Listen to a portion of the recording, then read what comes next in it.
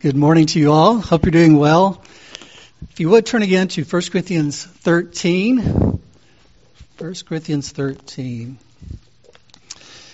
We want to continue and actually complete our discussion of kindness this morning. Hopefully not completely to complete our discussion, but as far as this sermon series goes, talking about kindness.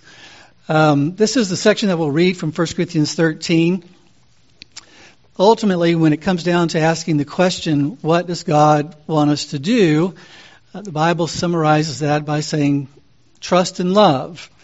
We're to trust God, we're to love people, and it's very easy to say, but it takes the grace and power of God to do those things. And so it's always good to be reminded of what the bottom line is. I'm a bottom line kind of person.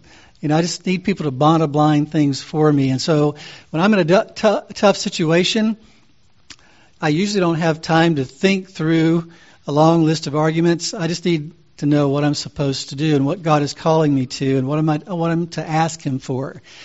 And we're to ask Him for grace to trust Him. We're to ask Him for grace to love the people in our lives. And that begs the question, love in what way?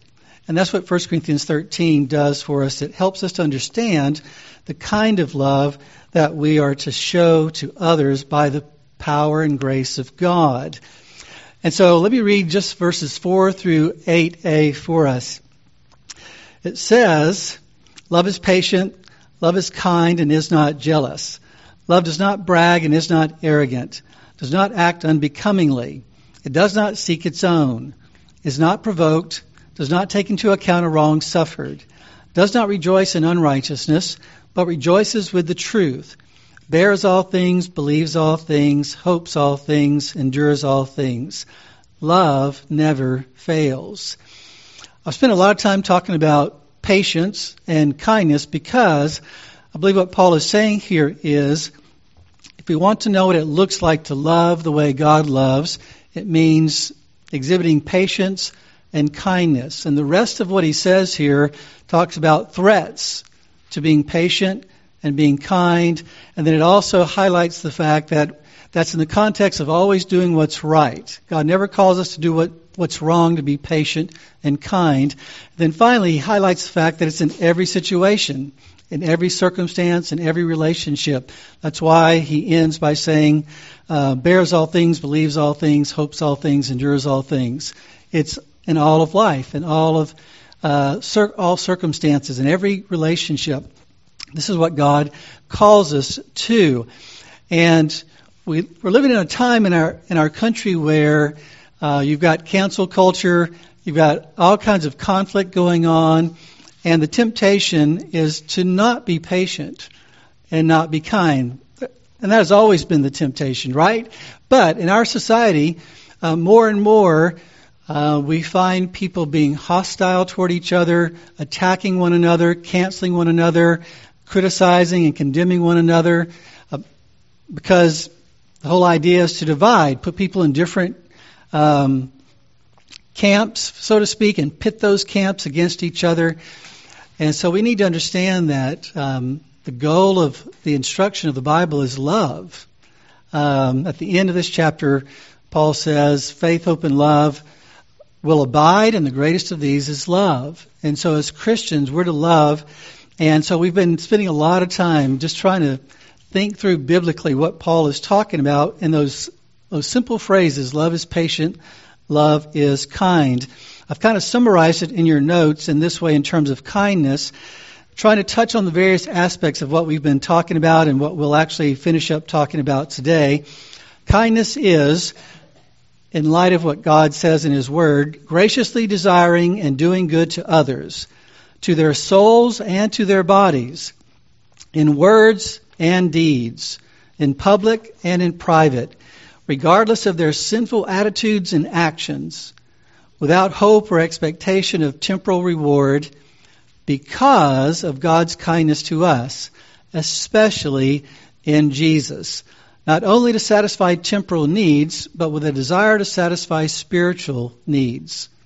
And all to the glory of the kind God.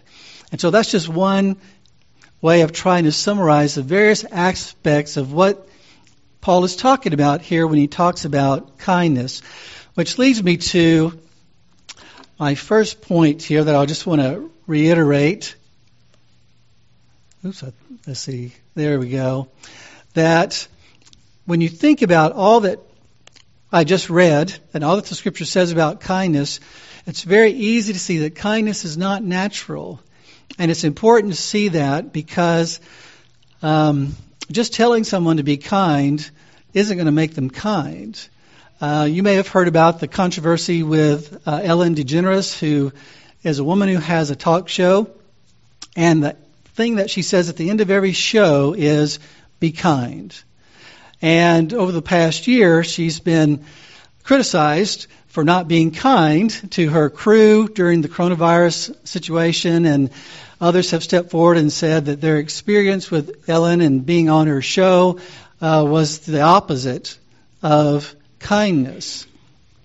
Well, I would imagine that Ellen DeGeneres, when she says be kind, isn't talking about the 1 Corinthians 13 kind of kind. She's talking about be nice, try to avoid conflict and those kinds of things. But even in that respect, we see that we cannot always be nice, always avoid conflict, always be kind on any level. And we just see that in so many different ways. If you would, turn to Romans chapter 3. And I just want to highlight some verses here as we wrap this up to just remind us of some things that we know and just make some connections that we need to make so that we really see what is being talked about here and so that we can pursue it in our lives as God would have us to. Because the reality is you can't be kind like God is kind until you know that you can't be kind like God is kind. You can't be kind like God is kind until you know that you can't be kind like God is kind. And Romans 3:12 teaches that when it says this, all have turned aside, together they have become useless. There is none who does good, there is not even one. The word good there is the noun form of the verb in 1 Corinthians 13:4 where it says love is kind. So that could be translated, there is none who is doing kindness. There is not even one. We might ask the question, how can Paul say that? I know people that aren't believers, but they seem to be very kind. You know, they help me in different ways. They're thoughtful in different ways. They're considerate and giving and generous in different ways. Well, Jonathan Edwards kind of addresses that in his exposition of this verse, and he basically sums it up in this way. He says, natural kindness is not what God is talking about in 1 Corinthians 13 because the kind of kindness that God is talking about is done freely. The question is, what does he mean by freely? And what he means by freely is, he says, to be kind is to have a disposition freely to do good. Whatever good is done, there is no proper kindness in the doer of it unless it be done freely. He says, first of all, that means that our doing good is not in a mercenary spirit. Now, what is a mercenary spirit? That means I'm doing it for some kind of reward that I can get through that situation or from that person. I'm doing it so that I'll get their thanks or their appreciation, or so they'll do it to me in return. Like Jesus said, we have people over to eat so that they'll have us over to eat. And he says, don't do that. And so he's talking about that one aspect of the kind of kindness the Lord is talking about here is that we're not doing it to get anything from anyone in this life on this planet. We're not looking to gain temporal good. Secondly, freely means, he says, that it's done with cheer, gladly. We're not just, grinning and bearing it and doing what we know is the right thing to do. This is the way we have to act because this is what family does. Family shows up and family serves, and even if they don't like it, And that's not the kindness that's being talked about here. It's not just doing the right thing because you have to for some reason, but without any heart behind it, without any cheer, without any gladness, without any delight in it, without any desire for the other person's good. Just doing it because either you want to get something out of it one way or the other, or because you feel like you have to. And then he says the third aspect of doing it freely is we don't just do the minimum. We're ready to do all that we need to do. We're willing to go the extra mile, like Jesus said. We're willing to give generously and lavishly. And so the point is, if you really think about that, and you apply it not just to people you like, but people who are unkind and ungrateful, then you immediately realize, yeah, that's not me.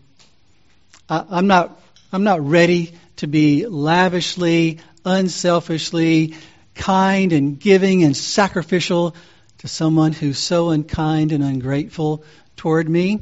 It doesn't come naturally. It's something that is truly a supernatural work of God. And that's why we see what we see in Luke chapter 6. If you'll turn there, we'll look again at verse 35, which we've looked at before, but I just want to highlight again that kindness is not natural, the kindness we're talking about, but kindness is an evidence of sonship, that we can't be kind like God is kind unless we are His child.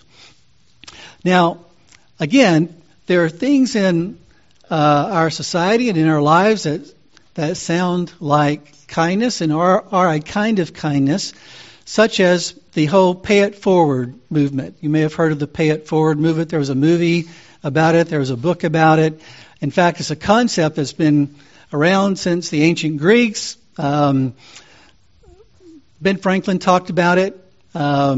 Ralph Waldo Emerson talked about it. A lot of people have talked about the idea that if someone does something good for you, you're not necessarily supposed to pay them back, but you're to pay it forward. You're to pay someone else. So if you're in the line at McDonald's and the guy in front of you pays for your meal, then you pay for the meal for the guy behind you. You pay it forward, so to speak. You pass on that kind deed. Well, the question is that really what Paul is talking about here? No, it's not. Why not? It's because of the word pay. Kindness is not about paying anybody back. It's not about paying God back. It's not about paying anybody back. It's not about fulfilling an obligation. It's about doing something freely. It's about doing something willingly. It's not about, I have to do this. I have to pay it forward. They did a good thing to me, so I have to do a good thing to them or someone else. It's about actually what is said in Luke 6:35 when he says, but love your enemies and do good and lend, expecting nothing in return. And your reward will be great, and you'll be sons of the Most High, for He Himself is kind to ungrateful and evil men. It's simply about being like God. You see, he says, you will be sons of the Most High, for He Himself is kind. The idea is not that we become sons by being kind, it's that we show ourselves that we are truly sons of God by being kind like God is kind. And not just kind to people who are kind to us, but kind to the evil and the ungrateful, kind to the unkind and the ungrateful. And so God calls us to live this way because it reflects Him. And that is really, really important, our reflecting God. So if you would turn to Numbers chapter 20, because the next point is kindness is holiness. Again, kindness isn't simply the idea of being nice or avoiding conflict, but neither is it the idea of, telling it like it is because I'm going to do you good and let the chips fall where they may. It's not that either. It's not just a callousness to people or anything like that. But it is truly God's kindness flowing through us. And one of the questions we can ask ourselves is, do I see myself as a fountain or a funnel? Now, if I see myself as a fountain is something that produces water, in some senses can be self-replenishing. In some sense, I'm looking to myself to do what needs to be done. But a funnel is empty until someone puts something in it. And that's why it says in 2 Corinthians 4, you don't have to turn there, it simply says in verse 7, but we have this treasure in earthen vessels, or you might say earthen funnels, so that the surpassing greatness of the power will be of God and not from ourselves. He goes on to say, for we who live are constantly being delivered over to death for Jesus' sake, so that the life of Jesus also may be manifested in our mortal flesh. It's the life of Jesus, it's the kindness of God that needs to flow through our lives. It's not something that's just going to come out of us naturally or automatically. We are not fountains. God is the fountain. We are simply funnels, earthen vessels, that the glory might be to God and not to us. Well, the interesting thing is the whole idea of thinking about holiness. Holiness in relationship to love. There's an important connection there, and I hope we'll see it in just a minute. If you look at Numbers 20, verses 1 through 13, you have this story of Israel. And let me just read the story for you, these 13 verses. It says, and the sons of Israel, the whole congregation, came to the wilderness of Zin in the first month, and the people stayed at Kadesh. Now Miriam died there and was buried there. There was no water for the congregation, and they assembled themselves against Moses and Aaron.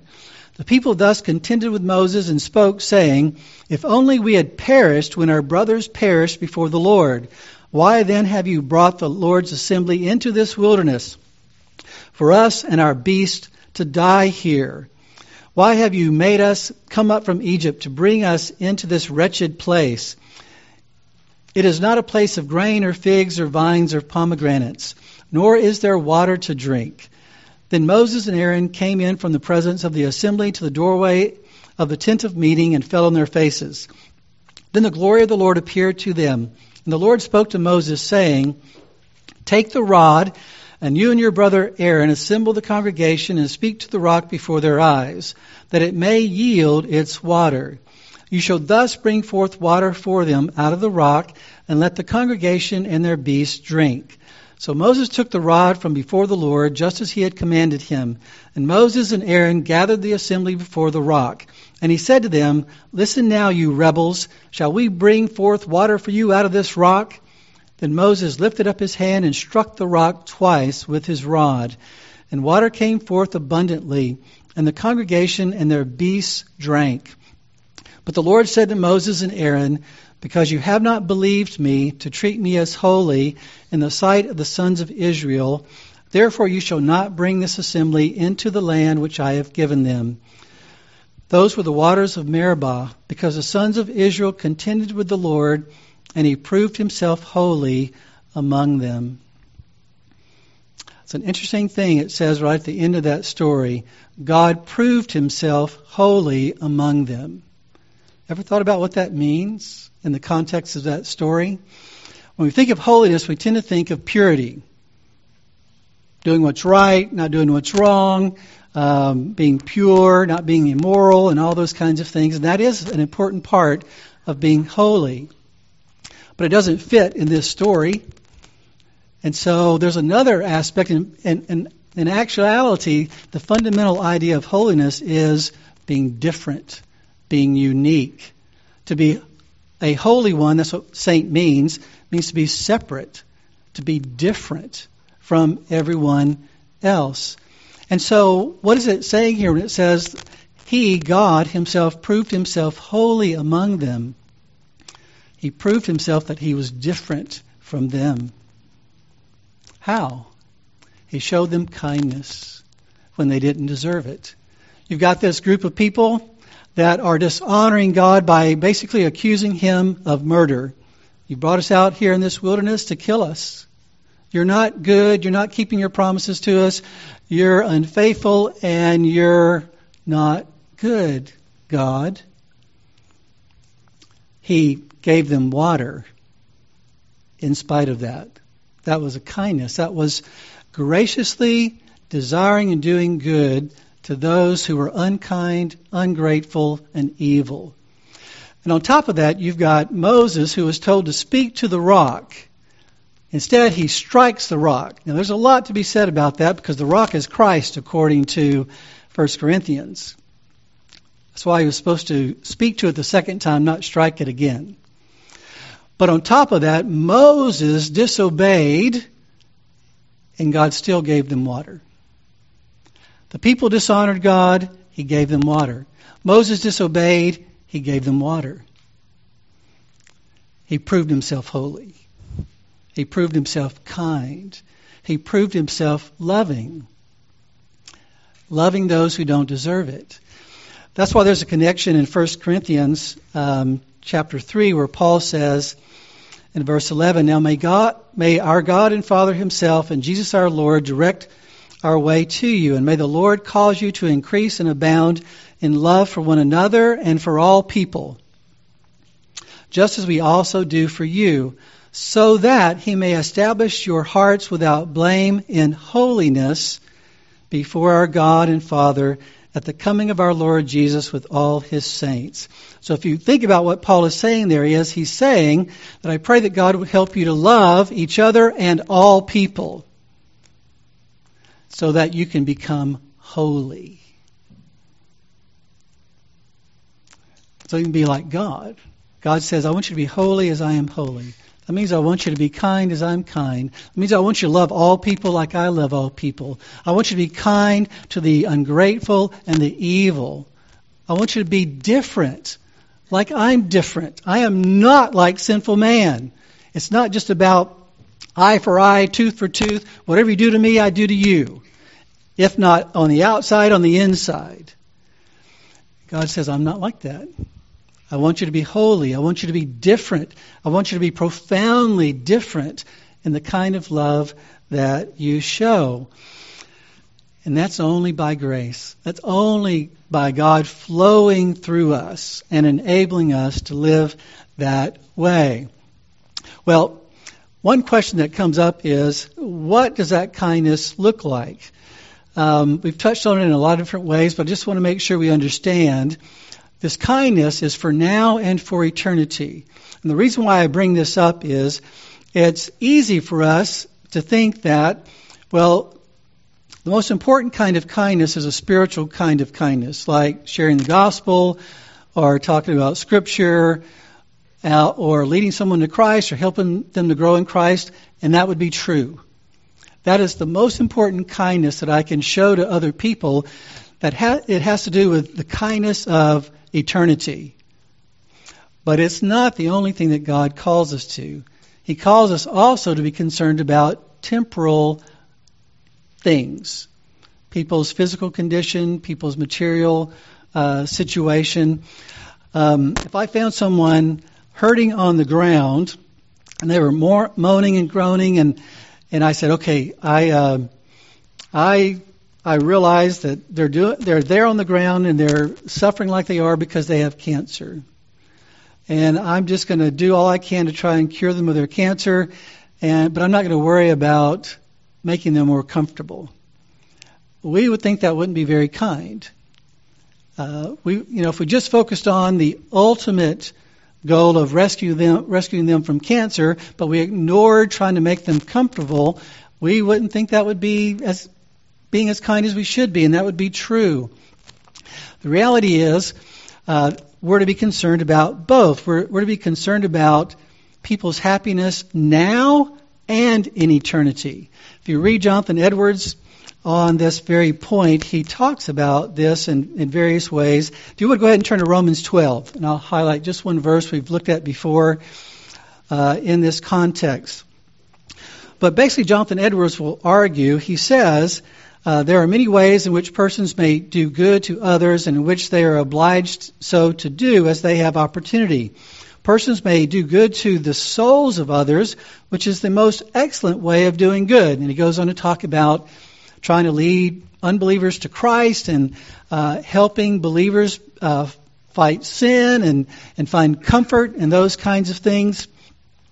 But he also says, that we are also to do good to others in outward things and for this world. And so he says we can do good by anything that may truly add to their comfort or happiness in the world, whether it be in the kind word or the considerate and benevolent deed. And by endeavoring thus to do good to them externally, we are under the greater advantage to do good to their souls. So what he's saying is, by doing good for people in terms of physical needs, material needs, what we might call worldly happiness and comforts, we actually do pursue their eternal good. I think that's reflected in Romans 12, verse 20, when the Lord says, don't take revenge, don't take vengeance, that's his role. He says, but if your enemy is hungry, feed him. And if he is thirsty, give him a drink. He doesn't just say, share the gospel and leave him in physical need. He says, no, feed him, give him something to drink, for in so doing you will heap burning coals on his head. Now that phrase, heap burning coals on his head, is one of those things that people wonder what Paul may have had in mind. But a lot of people believe that what it's talking about is it's the idea of bringing about a change of mind. So that person, in the least, becomes ashamed of being so unkind toward us.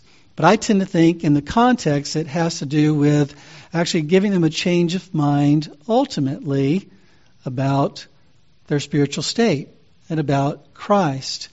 Because actually in the ministry of Jesus, he did both. He ministered to people's physical, material needs, but he also and ultimately ministered to their spiritual needs. That's why it says in Matthew 4, Jesus was going throughout all Galilee, teaching in their synagogues and proclaiming the gospel of the kingdom, which is pursuing their spiritual needs, doing them good spiritually, and healing every kind of disease and every kind of sickness among the people.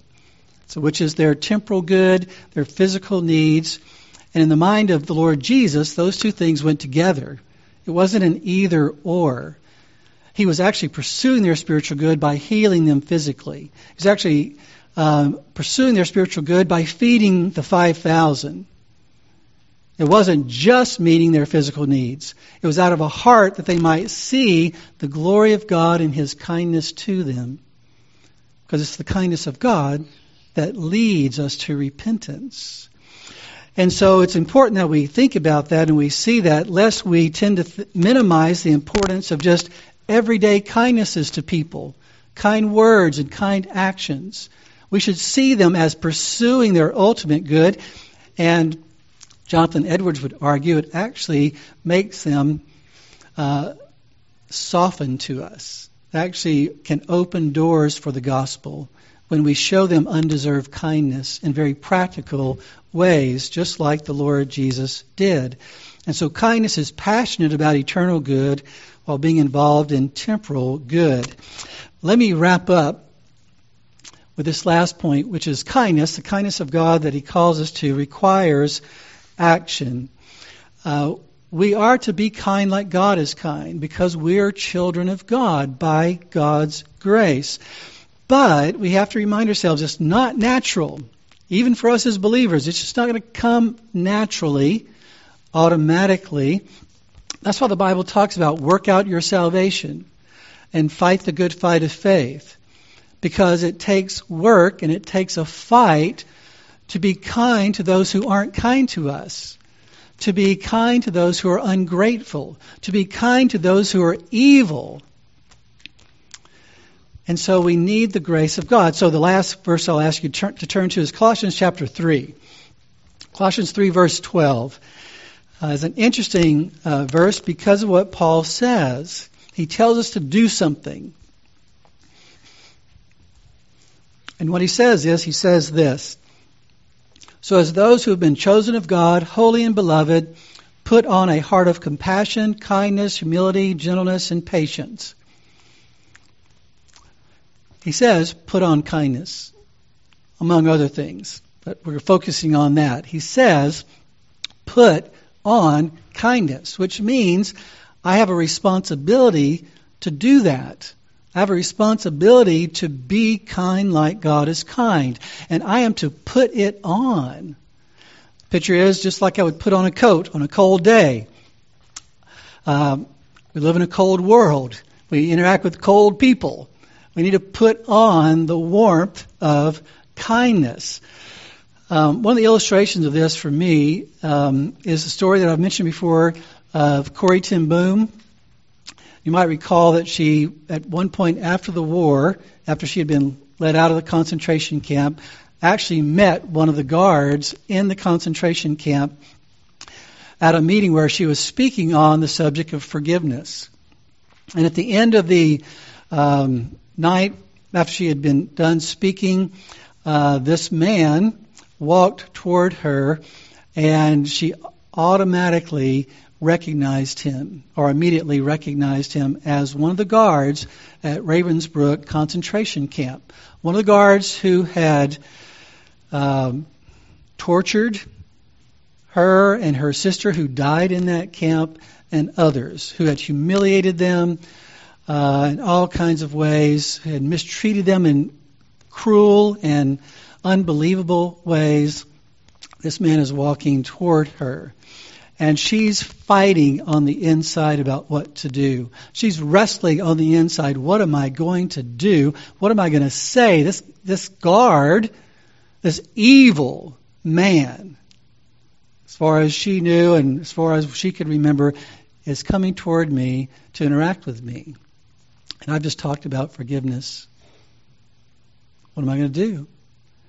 And she describes the wrestling, the fight that was going on in her heart. And she thought about the fact that, yes, God calls me to forgive just like I've been forgiven, and my sin is great too. And I've talked about the importance of forgiveness, and yet I remember Betsy and how she died at the hands of guys just like this. And so she's wrestling with what to do. And she was thinking about the Word of God. And she was thinking about her own need for mercy and grace. And she said, I stood there with coldness clutching my heart.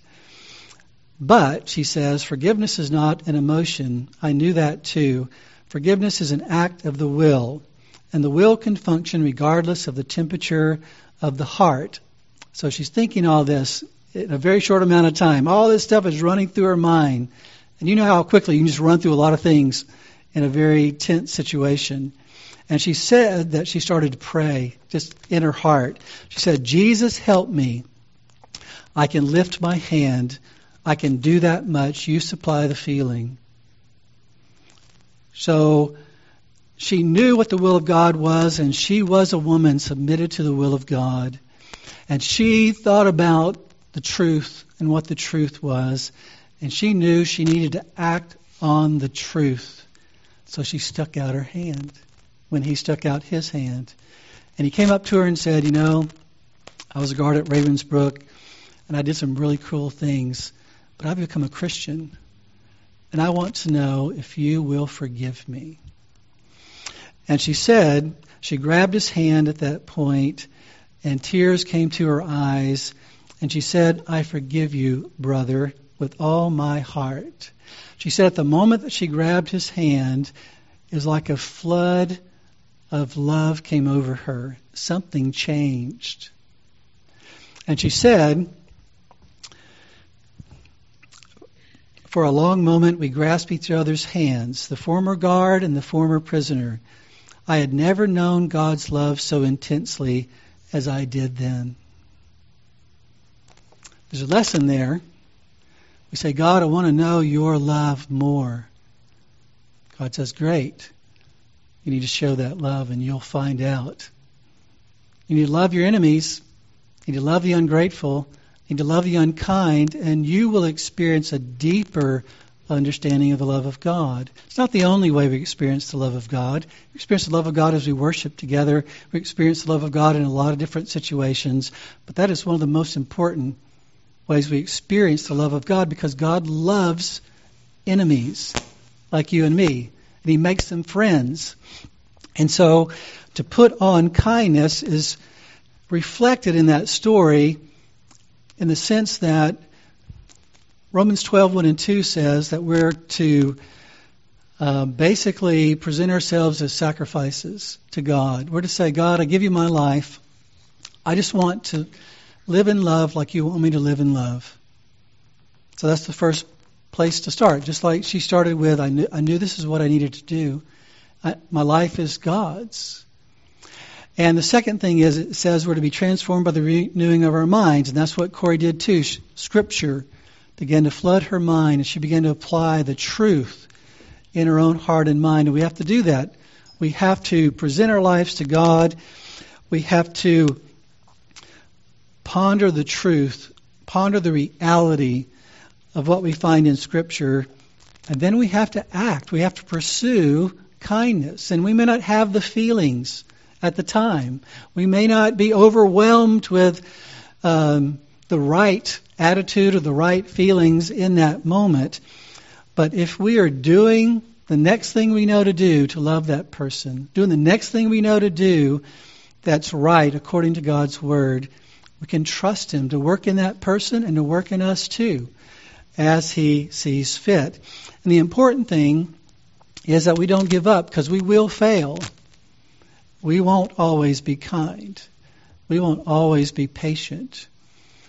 But the question is, will I continue to present my life to God as a living and holy sacrifice? Will I continue to renew my mind and meditate on the truth? Will I continue to pursue kindness and to seek to show kindness and trust God for the grace I need, trust God for the transformation of my own heart?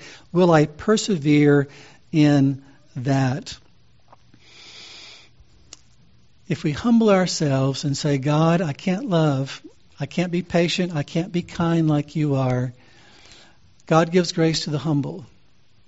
As we present our lives to Him as funnels, not fountains, and as we meditate on the truth, we're set free through the truth, and as we act on the truth, God begins to enable us to do what we thought we never could do. And if Corey had just simply waited until she felt like it, she would not have ever acted on what she knew to be true. God calls us to obedience and to pursue the obedience of kindness to people in our lives all day long, in every situation, in every relationship, and not simply to wait until they change or wait until we feel like doing what God calls us to do. We're to aggressively and passionately pursue their good by being kind. And God will be glorified, and we will be more greatly satisfied in God as we do that. Let's pray. Father, we thank you so much for the encouragement of your word. It is our heart's desire to be like you. And it's our heart's desire to be satisfied in you, to love you more and to know your love more and to be even more joyful and more at peace and more happy in our relationship with you. Help us to see that trusting and loving in the ways that you call us to are crucial to our joy in you, to our happiness in you. And it's crucial to what you're doing in the lives of others, even as we pray that you would use us to make a difference in the lives of others. Father, we pray that you would help us to see ourselves in light of your word. Help us not to forget what we look like in the mirror of your word, but help us to seek to be, by your grace, doers of your word and not hearers only.